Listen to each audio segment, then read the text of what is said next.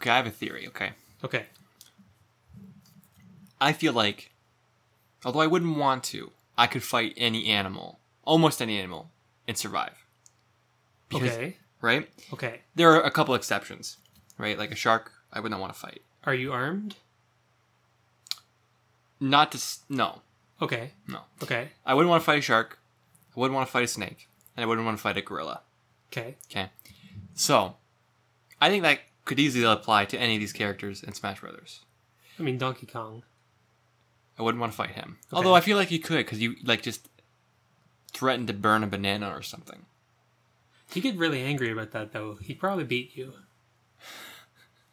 You just wind up and punch. Yeah. So I guess my question to you would be, like, who would you least want to Fight in real life. In real life, in the ultimate universe, in the ultimate game? Huh. Who would I least want to fight? That's a really interesting question. I don't know. My first thought is like Mewtwo, but I don't understand, like, because he's got the psychic abilities and he can make you like go Self-conscious? mad. Self-conscious, yeah. My one true weakness. See, my first thought was like, oh, Ridley. Yeah, Ridley would be bad. Skidleys. Ridley Skidley. Scary dragon creature. Yeah. But then my next thought was like, I can't fight Princess Peach. I mean, Those turnips, man. yeah. I mean, I could. Yeah.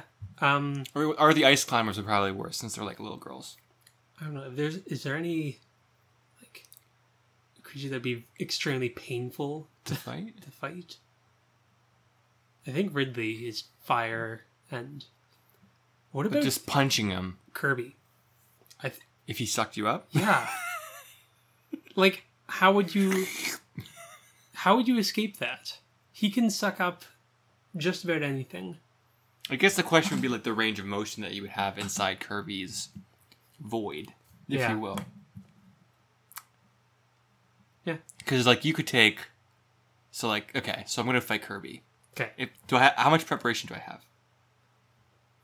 A minute. Okay, in this fight, are things Okay. gonna fall from the sky? No items. No items. Though. Final destination only.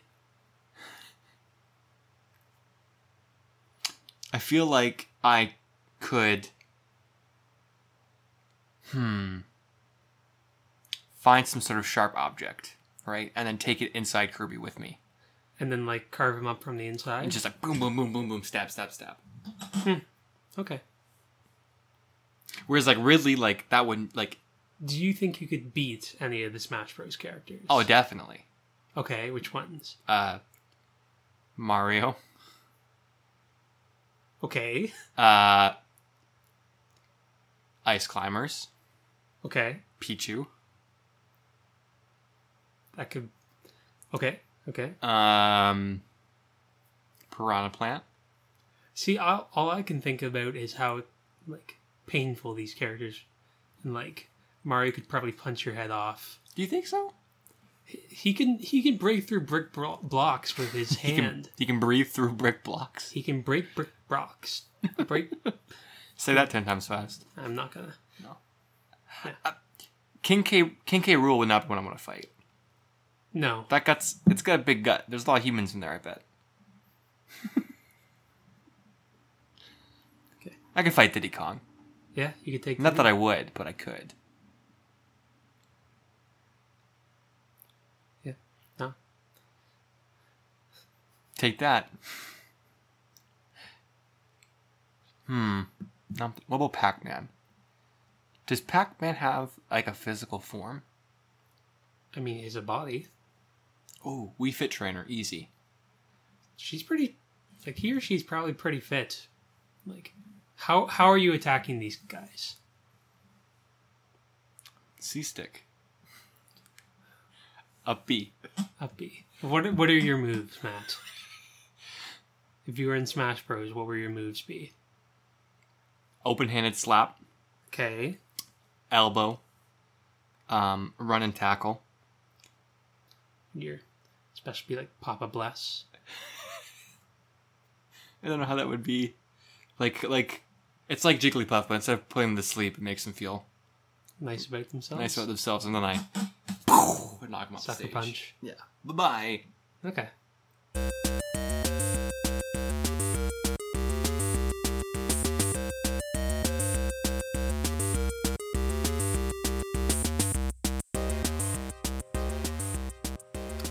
Well, hello everyone. Welcome to the Velvet Review. I'm Matthew. And I'm Graham. And if you haven't guessed already, after that 5-minute intro, We're trying to switch it up a little. we're going to be talking about Super Smash Brothers or Bros. Which Super one? Brothers abbreviated. Who were the original Smash Brothers? It's a good question. Anyways, we're talking about the newest release, Smash Brothers Ultimate, which released for the Nintendo Switch, of course, in December of 2018, I believe. Yeah. Yeah, it hasn't been more than a year. And it's an impressive game. It's a good game, of course. It's interesting because, to my perception, Smash has not really changed a lot. Okay. And I think that's a good thing. Like, the core concepts are still there. Yeah. And I think what they've added... They've refined it. That's for... Yeah. Refined some of the mechanics, but kept the feel the same, and then just added funner ways to Smash. Yeah. But I think those additional ways are not necessarily the ways I would like to play, like Final Smash. Right? Okay. But if you compared Melee to Ultimate, I don't think you would really notice a large difference. Oh, there's a significant difference. Do you think so? See, I guess that's the thing. Like, at high level play, there's a significant difference. Oh yeah, for sure. I'm not too sure about low level play because I can't remember the last time I played Melee. Here's a good point. Like, I remember that it's very fast. And one thing I remember hearing is that it doesn't have input buffering or something, which basically means, like, if you don't... There's a thing where if you hit a button, like, let's say you're pressing, like, an A button combo or something. Mm-hmm. If you press the button, like, once and then you press it again right after, it'll buffer... Or here's a good example. Like, if you're jumping... Mm-hmm. and you're falling, and then you want to jump as soon as you hit the ground. You can hit the jump button up to 12 frames before you hit the ground, and it will store that input, and then it'll jump as soon as you hit the ground. But I'm thought for some reason that Melee didn't have that. Anyways, Melee's very, very fast. And so, where do you think that they corrected that? Did they correct that in Brawl, or in Smash 4, or in Ultimate? I feel like they really kind of have refined it at this point, because Brawl was like a swing in the opposite direction. It was very slow, very floaty, whereas Melee was very quick and heavy. And then Smash 4 came out, and that was more between, more in the center. Yeah. And then I'd say that the latest one is more between 4 and Melee again. Just due to the quickness, the snappiness, the way they changed, even the way the smashes work. How it's more of a quick motion versus you travel almost instantly to where you're ending up when you get smashed. Right. There's the travel time. There's a lot of little things that make a big difference. I follow a lot of the small nuances and the changes between Smash. You enjoy the competitive scene, right? A little bit, yeah. Well, I mean, I'm definitely a casual Smash player. I played a lot of Melee when I was a kid. Yeah. I miss Brawl. Aside from playing it a few times at a friend's house, and then I had Smash 4 and been playing Smash 4 occasionally for a couple of years. So to me, it just all blends together. Okay. So it all seems pretty standard to me. Interesting. Obviously I knew obviously they made some gameplay improvements, think glitches or unintended effects from the GameCube stage up to now. I think you'd be pretty surprised if you went back and played Brawl. Probably, yeah. Because, yeah, it's definitely... I feel like I played it a year or two ago, and it was almost hard to play. Because you're so used... Like, I was so used to the snappiness of even 4. That's interesting. Mm-hmm. Mm-hmm. Well, I guess we'll mostly be talking about the World of Light mode. Yeah, our main topic tonight is the World of Light mode. Yeah. I would say this. I think my only negative about this game is I feel as though it's... I harken back to when I was playing Melee a lot as a child. And Okay. like, you had to unlock characters certain ways, you had to unlock maps certain ways, and it was more of like a journey of like, how do I do this? And figuring out, like, talking with your friends, like, oh, you gotta beat blah blah blah to get Mewtwo, or do this or do that. Like, do classic mode a bunch. With this, it's just you get all the maps, and then you just play to get the characters. Yeah. And I'm not sure how I feel about that. Because this is the first one. I don't think... Did you have to unlock any maps in Smash 4? I don't know. I don't remember. To me, it's like it left something to be desired, because it's like, obviously you're unlocking characters, which is like a sense of progression, but like there's no sense of mystery or something to get excited about, like to play a new map.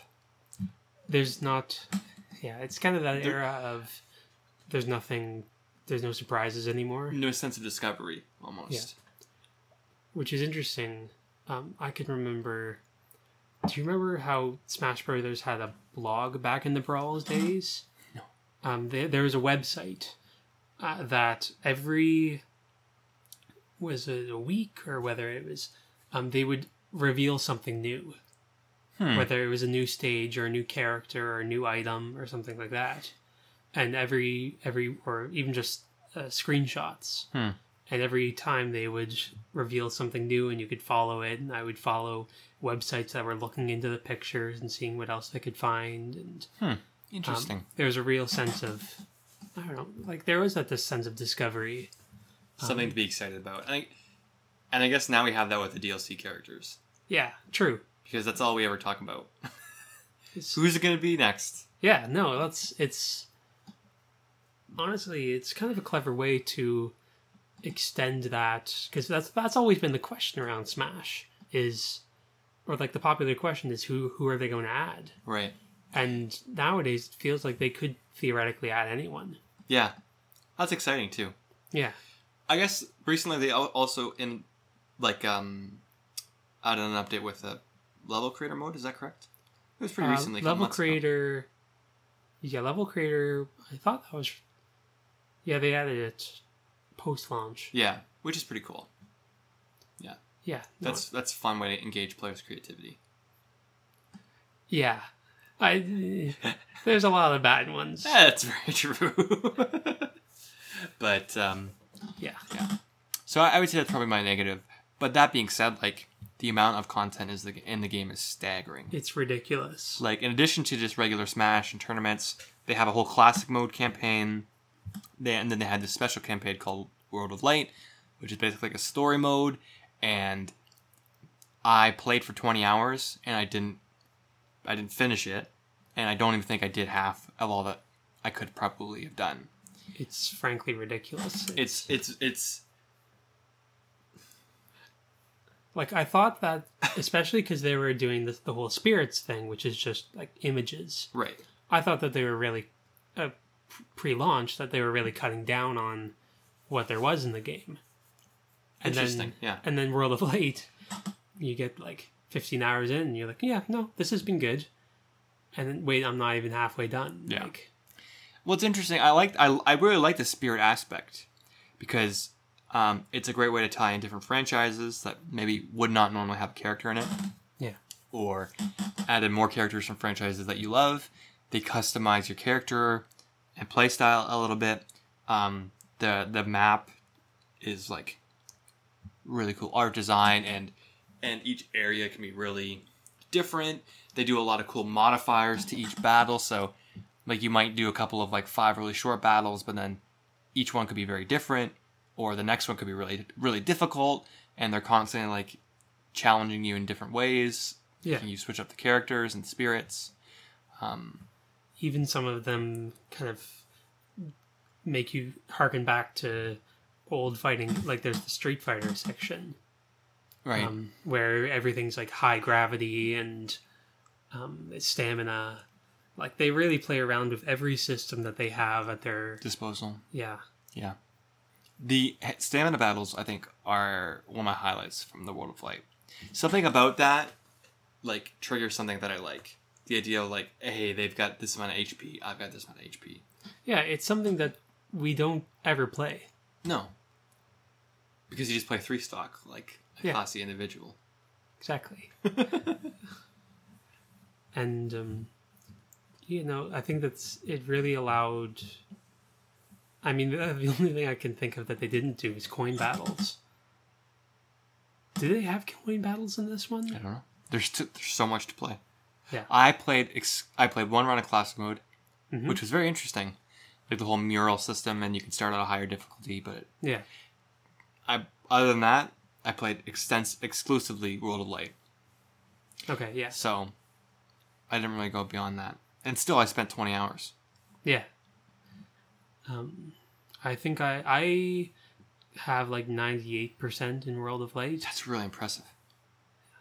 And I've got like I don't know how many spirits I have in total. I think it's like 700 or 800. But because I played a bunch of the spirit board as well, Right. and then I played a good number of the classic stages and stuff. Yeah.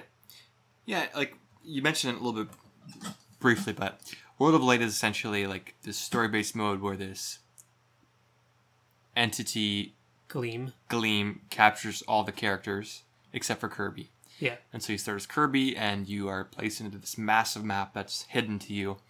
And you just go and you fight, and you unlock new characters and new spirits, and you expand the map, and you traverse the world, and you solve a couple of puzzles here and there to eventually fight Gleam. And I would say, like, the first section where you're on your way to fight Gleam, there's probably 1,000. It's a lot. It's a lot of interactions of like It's like hundreds. Yeah. Of like each. So you think each one of these spirits is like a character from a game, or it's a game, or like you've like Fatal Frame, or Cranky Kong, or yeah, they have a whole section devoted to the Kongs. Other minor characters. Yeah, and some from really obscure games. A lot of Pokemon are some of the spirits. Yeah. Yeah. And they'll actually it'll be a customized Smash battle based on the characteristics of that spirit. Mm-hmm. Like Pauline. Did you ever fight Pauline? I have no idea. Probably. Okay. It's one of the more infamous ones where it's you're fighting Mario and Donkey Kong on 75 meters, that Donkey Kong stage. I don't think I did. It's crazy difficult because you're fighting Donkey Kong and Mario, and you're trying to defeat Peach, which is Pauline. Right. And you only have a minute, and Peach runs away from you, and it's very difficult. But like, they all kind of thematically make sense, especially if you know where they're coming from. It's like a really impressive amount of efforts that was put into it. You just have to think of like all of the hours of brainstorming, right? Oh, maybe we do this combination. Okay, cool. Let's program it. Let's test it, see how it goes. Yeah. And like how much quality control did they have on this? It's so much. It's so much, but it's also so cool because it feels like it's so modular. Like they could say, okay, I want a poison stage, big Wii Fit trainer, and this is going to be this person from this game. Like, it feels very efficient to me. I don't know. Yeah, they probably developed some sort of system or... Yeah, because they already have... Yeah. So... But yeah, like you said, you spend 15 hours like traversing this world of light, Yeah. and there are like optional paths, multiple paths to the same objective, and then you fight Galeem, and then you realize, oh, now I've got to fight the World of Darkness, and you have to fight Darkon, which is a great name, and like you had kind of given me that preface before. Yeah, as I was wanted playing. to make sure that you didn't just give up after or near the end of World of Light or anything. I mean, I was kind of. It was really odd, like the tone. I don't know. I felt like I reached the natural conclusion, even though I already knew. Right, I felt like I reached the natural conclusion, and I'm like, it drops me into this new world. It was also very late at night, so maybe my lack of sleep was playing tricks on my mind. But I felt like, who wants to do this all over again? Like it's just the same map over again. And then I realized as I play a little more, it's not the same at all. No. It's much smaller. It's much more focused, too. Yeah, and it's more thematic. Like, there are 3 sections that you have to do, and each of those sections have, like, a theme. One is Zelda themed, one is Castlevania themed. The other one's, like, a quiz. Yeah, quiz show. Which made it a little more interesting, because it was, like, puzzles, and in the Zelda world, there's, like, a clock, and you have to unlock the Triforce. Yeah. And so, it was a little bit more of, like, game within a game type thing. Yeah. Kind of an adventure. Yeah. It's like the first section almost feels a bit like a Zelda game where you're walking around the map and you're getting the different items, which are the spirits. Right. That's one of them can fix bridges, and one of them can open this gate, and one of them can fly a ship. Mm-hmm. Another issue I had was, like, sometimes you'd run across that, where we're like, oh, there's this boulder in your way. You can't move it until you find the one spirit that can move boulders. And so, maybe this exists already, but I would have really appreciated, like, a hint of, like, maybe they're in the city district or something like that to narrow the search a little bit. Yeah. Yeah, because you think, like, for the rocks, you can use... Who did you use? I have no idea. Okay, so you can use Bomberman, and you can use, like, I think 1 or 2 other spirits to fix it. But you think still that's like 3 spirits out of 500. Yeah. And some of them are like the bridge one. I don't remember what the other ones are that you can use, but the one of them is Board and Cord and Burst. Yep. Which is a kind of generic. They're these 3 fighters from Fire Emblem that you wouldn't think that they can fix a bridge. It's not a natural conclusion. Yeah. Yeah. So. I did. I only ran across it a couple of times. Yeah. And it's like you don't really want to necessarily like look up where can I find Slippy, right, to fly through Star Fox's area. Yeah. But you don't want to just spend your entire life searching. Yeah. Especially if you don't... Like, if you weren't familiar with the Star Fox series and don't know who Slippy is... Yeah. It would be very difficult to find. Absolutely. And the other path, you needed someone who can travel up rainbows or something? Yes. Yeah. And who was that? It might have been Captain Rainbow. I don't even know who that is. He's that's an interesting character. From a only released in Japan Wii game that features a bunch of Nintendo characters that basically, like, you think like the Isle of Misfit Toys. I see. So it's got like Birdo and a bunch of other like old Nintendo characters that never really saw the light of day again. Interesting. Anyways, yeah. Yeah. And so after the Dark World, you beat Darkon. Yep. Then there's a 3rd stage. Yep. Which is like Dark and Light in conflict. And I got to that stage, and that was 2 days ago. And I said, I get it. I'll finish this later. Yeah. Because I've got Zelda to play, which is going to be expansive. So I didn't quite get to finish the World of Light, so I'm interested to hear this. I played a couple matches, and it seems to me there's like this a new mechanic in the last stage where the more light fighters you defeat, the harder the dark fighters get, and vice versa. It's not quite like that. Okay. They don't change strength. but basically it's more symbolic. But basically there's the two armies that are fighting, and you can kind of, if you sway the tide of battle in one direction, then you get to fight. Like if you defeat a bunch of the light guys, then you get to fight Galeem again. And if you defeat a bunch of the dark guys, you get to fight Darkon again, and you get to defeat them, and you get kind of a bad ending cutscene. Of like, yeah, you did it, but they were kind of.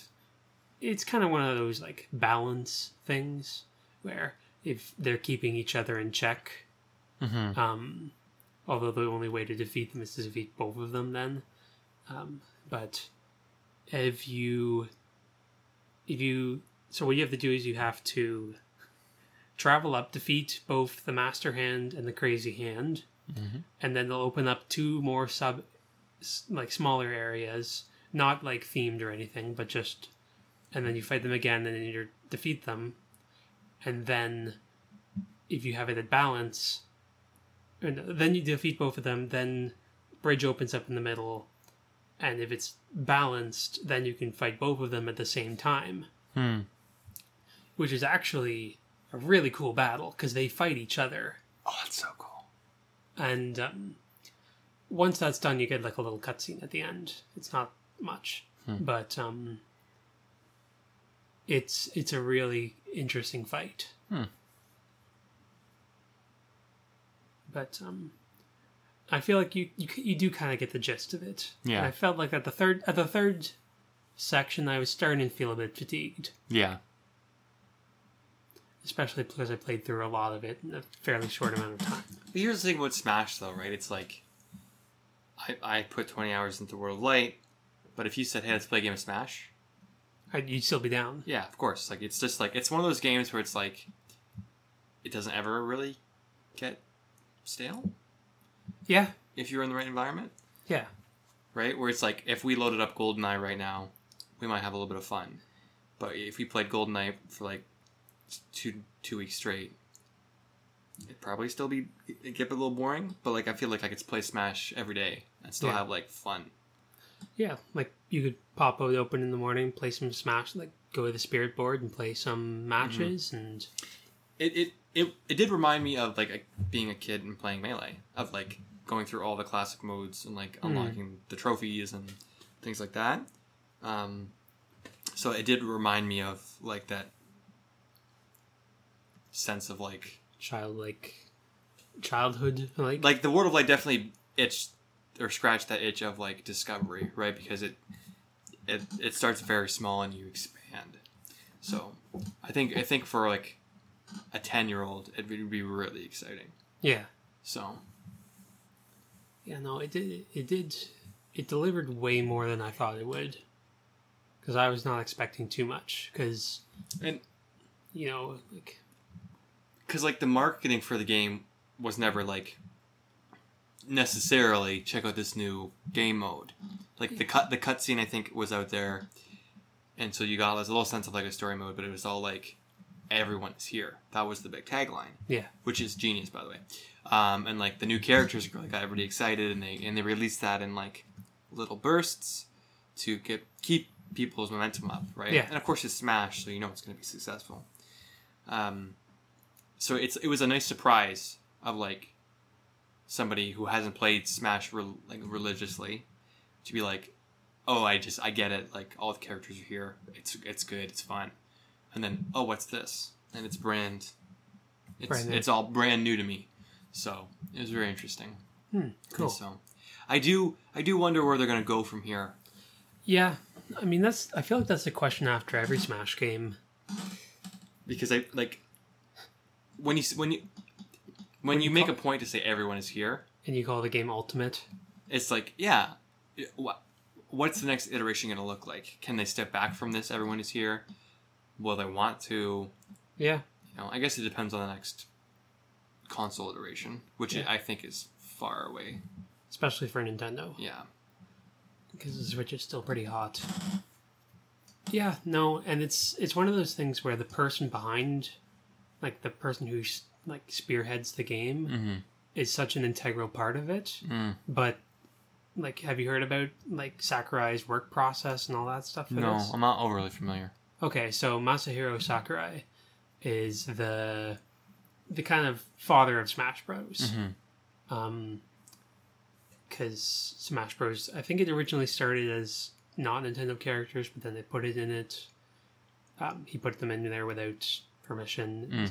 Anyways, he suffers greatly, like health wise, in every iteration of the Smash game. In every Smash game he makes, he says that's the last one he's going to work on.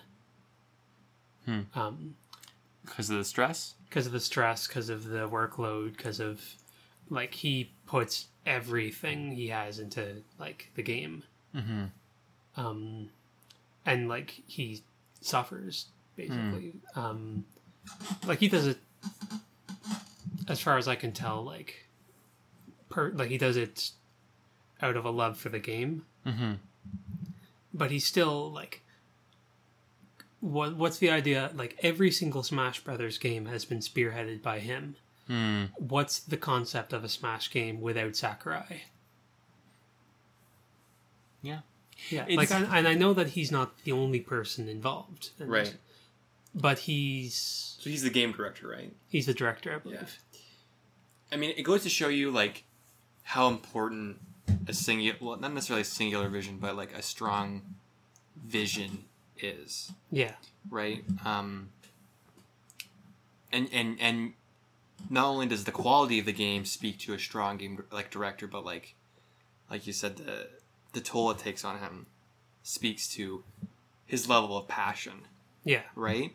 And, like, I think when you have that type of passion, it's like you're made to do this thing. In any job, right? Or any role, it's like people who are dedicated to the point of, like, burning out or illness. It's like, to a sense, like, and you're really good at it, and you're, like, the best in the field. It's like you're like, this is you're made to do this. So it is an interesting concept of, like, who's going to take that helm, right? Yeah. It's even like any kind of leadership transition can be tough. Yeah, and like, I feel like Nintendo has a lot of those types of people, right? Of, like, or, like, to my understanding, like, even, like, the development teams, like, have been pretty not what's the word I'm looking for? Stable from, like, iteration to iteration. I think of Pokemon and Game Freak. I think of, like, Legend of Zelda. They definitely... I've heard more and more about younger teams taking on these, like, big franchises. Yeah. Like Breath of the Wild. I think even the Pokemon games. Yeah. I think that's obviously passing that's on the torch. I think that's obviously important, right? And I think the thing I like about Nintendo is that I do feel like they are willing to take some chances. I feel that, at least. Like, with Zelda, like, if you think... I think of the Zelda games I've played. It's a massive difference. Yeah, they're all unique, but they're all familiar. And I think it's a really important... Like, I watched a lot of Do You Know Gaming, or Did You Know Gaming. And one of my favorite instances was, like, when they were re-releasing Ocarina of Time for the 3DS, they're like, we should fix the glitches. The original team was like, we need to fix the glitches in the game. But the new team was like, no, you can't do that. Like, that's what makes the game awesome. And so it's like, you have these, like, these legends who built the game, and then the people who were inspired by them making the new ones. And it's like, it's that cycle of, like, passing the torch. Yeah, passing the torch, and people understanding the passion because they were so impacted by it.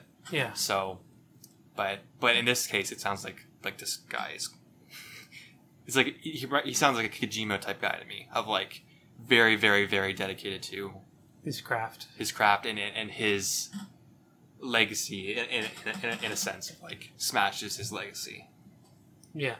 So, but yeah, it's an interesting concept for sure.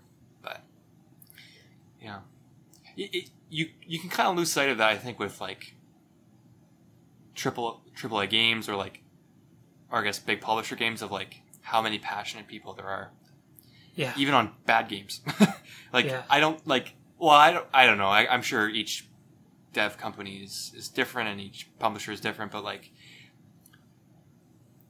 there's a lot of passion, a lot of heart that goes into making a piece of art, and Absolutely. you know, from the indie level up to, you know, Nintendo, it's like it can consume you in a way.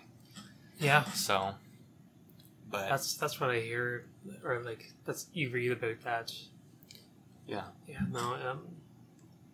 Game devs seem like very passionate people. and I have to give, I would have to give them credit. It's like I look at, and maybe I'm wrong about this. I look at Smash Ultimate, and are there any microtransactions in that game? No. I don't know. I think that like I feel like it's like they're some of the last like bastions of like making a game for gamers, and not like fully for the gamer, not necessarily like more for profit, you know. And we talked about this like outside of the podcast a couple days ago, like the massive like profit you need to pull in before you even like, or revenue you need to pull in before you even break even, right? Yeah. And it's interesting because we kind of talked about like, you know, microtransactions are really important because the revenue is being sliced up in so many different ways. I kind of pose the question like, how did they do it before microtransactions? Yeah. Right. And I think it's important that we are still seeing games like Ultimate that are still doing it without. Well, it makes the game like, I guess the only microtransaction could be Mii costumes and the DLC characters. Yeah, and I would. Yeah, that's and like I feel like that falls more under DLC than microtransaction. yeah. I guess when I think of microtransaction, I think of turning real world money into virtual money. Yeah. Yeah, no, it makes a game feel whole. Yeah. And I think Because I think it because it's like you feel like it is. Well, you just said it. It's like complete. it's yours. You feel like it is complete. It's like the product they put on the cartridge is what they wanted to put out, and it wasn't like this. Like a lot of complaints people have, I think, with like pre-order bonuses and like DLC or upgrade deluxe editions or whatever, is you've developed all that. It should just be in the game already. Which I'm not a huge fan of that argument. Which personally. yeah. But I do feel sometimes, like, not all. I don't think it's across the board, but sometimes like they do cut back a little bit to put out DLC. Oh, yeah. Right. And so it's like you do get. I guess you don't really have that trust there of like, is this game really complete? Right?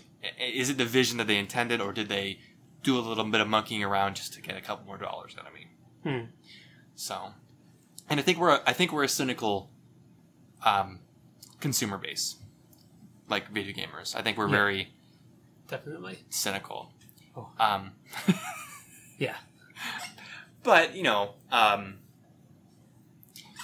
I understand a lot of concerns people have about loot boxes and things like that because of gambling concerns and things like that. But to me, I much prefer this era of microtransactions and virtual currency than I think I liked like the season pass model that existed for a few years in the early 10s. Of like, if you bought new or used, you had to pay for $10. Yeah, no. This or that, or like shove in multiplayer for this purpose. I think there's a smart way to do it and a not so smart way to do it, and I think we just need to, I think the industry just needs to find that balance somewhere, where it's not like preying on people and it's not hampering the gameplay, but it's more just for people who want to support you. Yeah. Do that in a way that benefits them in a fair way. It's complex. It's a very complex issue. Yeah. I can't even begin to fathom. Yeah, we could talk about it for hours. Yeah. Yeah. So, but I don't see that, and maybe I'm wrong. I don't see many Nintendo titles having that problem. Yeah, aside from like the mobile games, which have some microtransactions, some of the Nintendo published mobile games too are very microtransaction heavy. Fire Emblem Heroes is a good example. It's very high grossing. But for the most part, Nintendo tends to create very well. They tend to create very complete feeling games. Like Mario Odyssey doesn't really feel like they cut out anything really. Like I guess I don't look at Mario Odyssey and be like, I want another world for $3. Right. Yeah.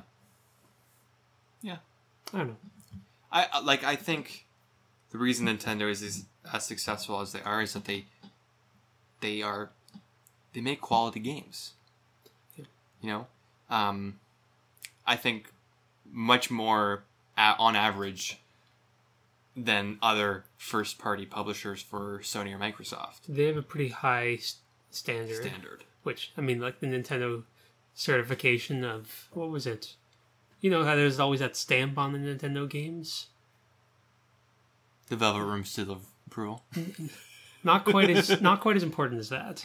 But it was like the genuine certification. Yeah. I remember it was big during the NES days. Because that was how you could know that a game was certified. Like you had to have your game certified by Nintendo to sell on. So you get bootleg games like Super Noah's Ark 3D. Sorry? Super Noah's Ark 3D? Yeah. I'll have to Google that. It's a Wolfenstein clone. Interesting. About Noah on the Ark.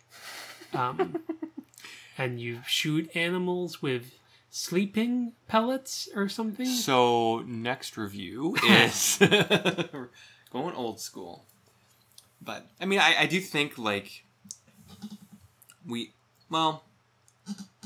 it's so interesting because, like, not only does the industry have, like, ebbs and flows, but, like, the big three, like Nintendo, Microsoft, and Sony have ebbs and flows of of, like, success from a hardware base, but, like, maybe a failure on the games base. Yeah. Or vice versa.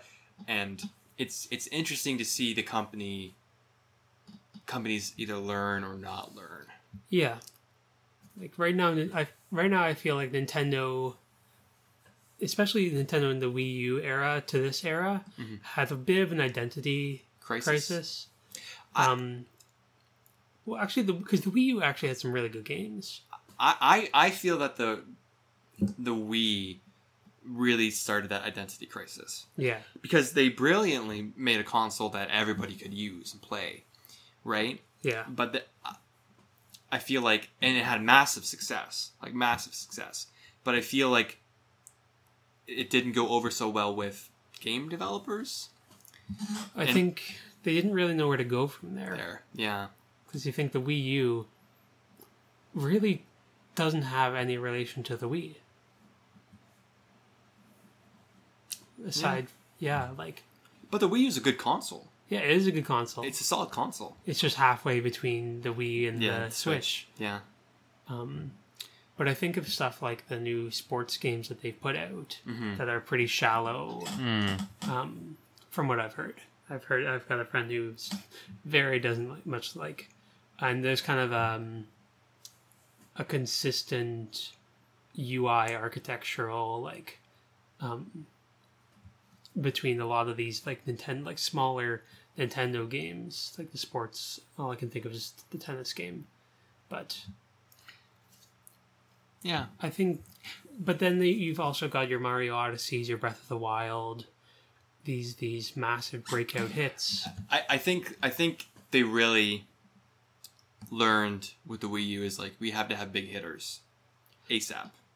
Big hitters but also space properly, right? To continue that momentum.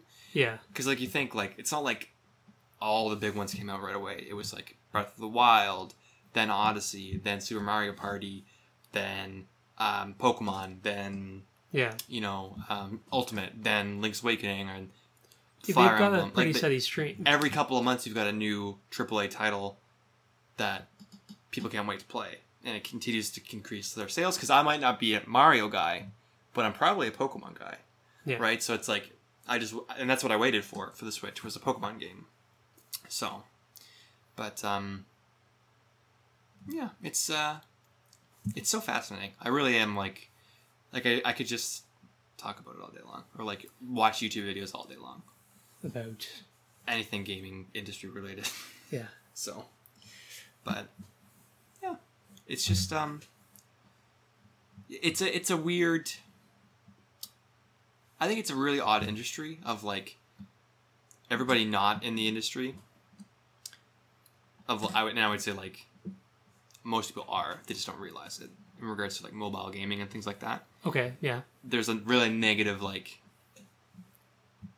aspect or There's like a social view of video games or of the gaming, like of a gamer, right? Of like you're just wasting your money, like go outside type thing. But like the film industry, everyone's part of that and everyone loves that and it's hugely successful. But I don't really see that big of a difference, right? They're both works of art. They're both big projects. They're both, some are there for just for profit, but some are there to say something, right? Or with purpose. So it's interesting you have that kind of like dichotomy of like.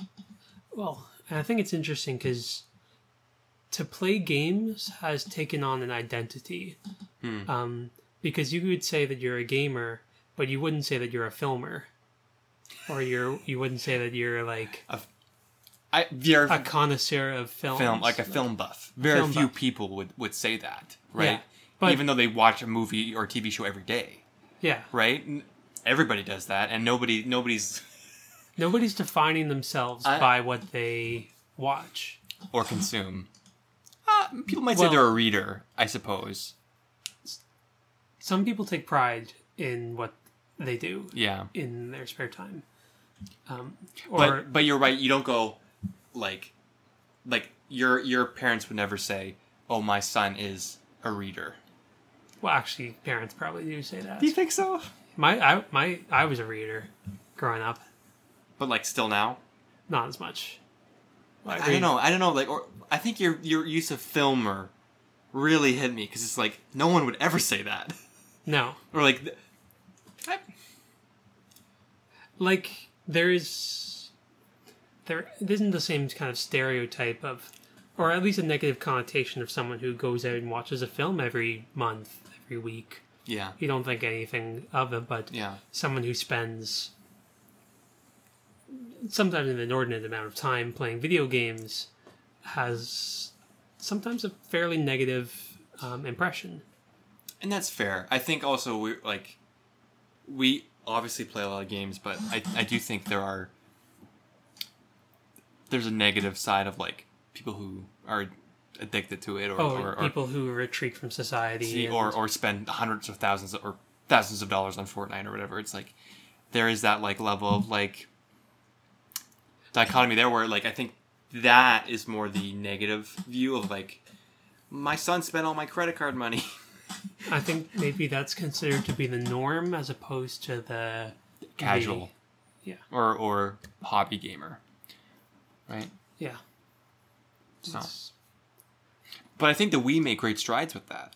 Yeah, right. Of like, especially like my aunts and uncles who like or my dad who would never play a video game in their life would be like playing Wii bowling. Yeah, I loved my grandmothers. I got them to play Link's Crossbow Training. And it was hilarious. Yeah. My one grandmother, we actually played it like a good number of times. Yeah. Because they would have fun like with the light gun kind of aspect so cool. of it. Yeah. But bowling, yeah, is definitely like my one grandmother, not the one that played the shooting game with me, but she would always have trouble figuring out how to throw the ball in bowling. Yeah. Because it's actually a remarkably difficult process combination. Yeah. Anyways, it's I don't know. I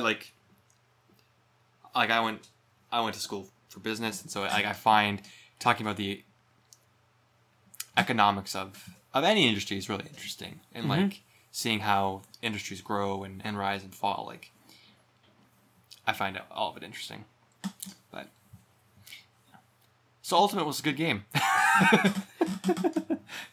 Yeah. Yeah, so it'll be interesting to see Where it goes. because I can see them supporting it through the lifespan of the Switch. Yeah, definitely. Continually. And it'll be interesting to see what happens after the Switch. Yeah, like, especially, I'm just thinking about, what's the term called? Not cross-platform, but backwards compatibility. Like, will the system after the Switch be able to play Ultimate? Or be able to play Switch games in general, and then... See, the Wii and Wii U were very good with that, right? Yeah. Because did your Virtual Console purchases transfer over from Wii to Wii U? Mostly. Yeah. You basically, like, you booted up, like, a virtual Wii inside Right, the Wii U. menu. Yeah. Yeah. Hmm. But the Switch is completely cut. Nintendo's... Yeah. It's hard. It's like, what responsibility do they really have to do that? Oh, yeah. You know? They don't have any any- obligation. Yeah, to be honest. It's true. You know, how many iterations of physical media for films or television do we have before we hit the standard that's been with us Like for DVD. the past 10 years? Or Blu-ray, right? Yeah. And like, there were so many, and they just kept pumping out films, and you bought them because you wanted to watch them in the new format. Yeah. So, I think to me, we talked about this the other day as well. As long as remasters continue to be easily accessible for reasonable prices, Yeah. I'm totally fine for them, for PS5 re-releasing the Borderlands collection for $30. Yeah. To me, it's the pricing that really will determine how I feel about it, right? Because on the Wii U right now, I can go and I can buy the OG Legend of Zeldas for $8. Yeah. That's awesome. I don't have to pirate it on my computer. I can pay for it and provide income to the developers, and it's a reasonable rate, Yeah. right? But not all remasters or virtual games are priced that way. Square Enix is terrible at it. Absolutely terrible. Their games, like, especially some of their remakes or re-releases, Yeah. are like $20-$30. Yeah. I know that sounds like not a lot, but like $20-$30 on the App Store. Oh, wow. Yeah. That's crazy. Like, Yeah. it's ridiculous. Yeah. Anyways. Yeah. And so, like, I really like multi-game collections because you definitely feel the value there. Like, I just bought the Ezio collection, right? The regular price for that is $80. That's 3 games, right? Yeah. And I got it on sale for $15. That's incredible value. Yeah. Right? Even though I've played the games before, I own them all already for PS3. But I looked at that and I said, how can I not buy that? or like Ace Attorney trilogy, right? That was priced at like $50, which is probably 40. 40, 40. I think. And Which I is said- still pretty reasonable. Which is reasonable, absolutely. And I said, well, that's... I had not played Ace Attorney before, so I was kind of like, do I want to sink $40 into something I'm not certain of? Yeah. But I ended up picking it up for a little bit less than 30. I'm like, that's very reasonable. But, you know, if they released each game standalone, For $30. no. So I think it's, to me, it's like a level of how much work did you actually do, and what else does the market look like right now? So, but it kind of goes back to like keeping the history of games alive in a sense. Which is definitely a growing concern. Yeah, Because there's a lot of games that there are no ways to play anymore. yeah. Even you think of something like high profile, like PT. Did you hear about that? Yeah. Yeah, how when it was taken off of the PlayStation Store. It's such that in particular is such an interesting like little case study of like pop culture like phenomena gone. Yeah, And like if you missed it, you missed it. yeah, or even So- Flappy Bird. Yeah, that's a great example. Flappy Bird was taken off the store within days Yeah. of release. And how many Flappy Bird clones are there? A lot. Thousands So- upon thousands. But Flappy Bird is not like cemented in history. yeah, Sort of for that reason, but it's just so fascinating. There's so much to talk about. Yeah. So, Did You Know Gaming is a really cool resource. yeah. I like their content. So, yeah. Well, Yeah. we talked a little bit about Smash. No, we did spend 5 whole minutes at the beginning. At the beginning, not really on the content of the game. So there was a dash of Ultimate Review in our thesis statement on the gaming industry of 2019. Yeah. So we hope you enjoyed that. Yeah. I guess what would you rate this? I want to say Rise. Okay. Because that's kind of my fallback if I can't really think of one. Mm-hmm. But also, like, it's colorful and it's interesting. It's got a lot more depth than you think it does. Okay.